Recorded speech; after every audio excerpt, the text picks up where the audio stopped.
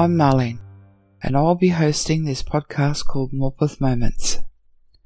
It will feature stories about murder, unfortunate tragedies, and other events of interest, all involving people that were in some way connected with the village of Morpeth. These moments occurred in the 19th and early 20th centuries. The stories will also cover an area of 200 miles, about 320 kilometres, radiating from the centre of Morpeth, New South Wales, as convicts, soldiers and settlers made this area their home, stayed for a while to discover their niche, or moved on to seek their fortune. I will tell my stories with great respect for the victims and their families. I would also like to occasionally add in episodes about quirky, weird and wonderful stories as well. Please feel free to email me. My address is on my podcast page. As I progress, I have to fine-tune my recording and editing skills, so please bear with me.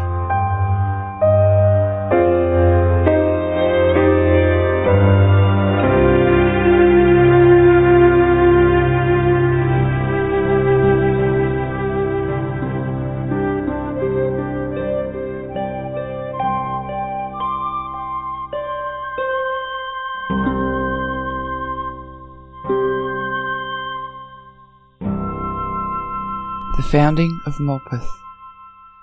The settlement called Morpeth was founded in the 1820s by Lieutenant Edward Charles Close, a veteran of the 48th Regiment of Foot Soldiers in the Peninsular War in 1807 to 1814. In 1821 he decided to sell his commission and was promised 1,200 acres of land reserved for his use at a place known to the traditional owners, the Wonnewara people, as Illawong, and to the Europeans as the Green Hills. It was situated 29 miles upriver from Newcastle.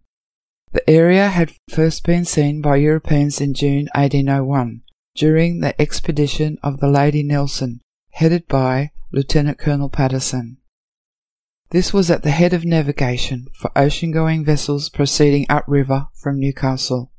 Although vessels of lighter draught could navigate as far as Wallace Plains, also called Molly Morgan's, then Maitland, the distance by land to it was much shorter than by water.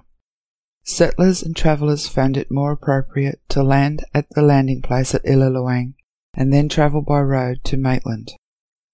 The reservation of land at the Green Hills, however, had no basis in law. The land could not be granted to Lieutenant Close, as it was illegal for serving officers to be granted Crown land. This was overcome by Close's new appointment, allowing the grant to be made on the 2nd of November 1822. Sir Thomas Brisbane, Macquarie's successor, added to the grant, and Close himself subsequently added to his holdings by purchase, enabling him to control much of the flood-free land on the southern side of the Hunter River. Close then enjoyed a unique advantage at a time when the Hunter Valley was being opened to free settlement. Resigning his position as engineer at Newcastle, he and his wife devoted themselves to improving the Illawong estate. William Tyrrell, first Bishop of Newcastle, later described their struggle. Those who know the place only as it is now have little idea of the labour involved in bringing a piece of forest land into cultivation and developing it for the purpose of trade. Mr. Close found this area a dense bush, covered with scrub and ancient trees, whose arched branches almost had hidden the river, and whose leafy boughs were so impermeable to light that to walk beneath them, even in broad daylight, was like walking in the dimness of twilight.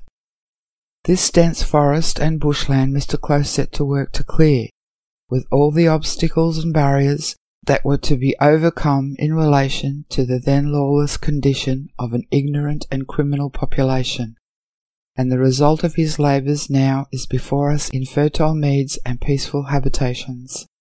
In the absence of a proper road between Newcastle and Wallace Plains, the river remained the main artery of communication, along with coastal vessels travelled to and from Sydney and other ports. Immigrants and travellers making their way from Sydney to the interior made use of the landing place at Morpeth, at which Queen's Wharf was later built, then walked or were conveyed along the track to Wallace Plains. All were technically guilty of trespass, for the land was of course controlled by Close. Goods, together with carts and carriages, bound for Wallace Plains, later to be called West Maitland, and for settlements and stations further inland to load and unload their produce, were also landed here. These activities stimulated commercial enterprise, for in 1832 licences were issued for the establishment nearby of two inns, John Hillier's Illaloang Hotel and James Cracknell's the Wheatsheaf Inn.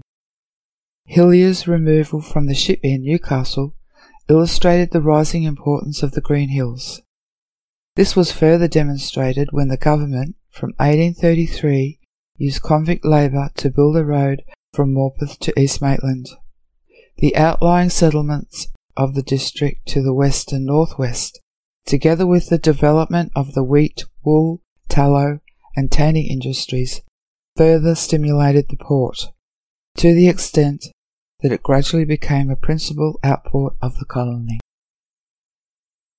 That was a short introduction to Morpeth. Please join me again for my first episode of Moreton and Tricklebank. Thank you for listening to Morpeth Moments. Hope you return to hear about the stories involving the people and places of Morpeth and its surrounding districts. Bye for now.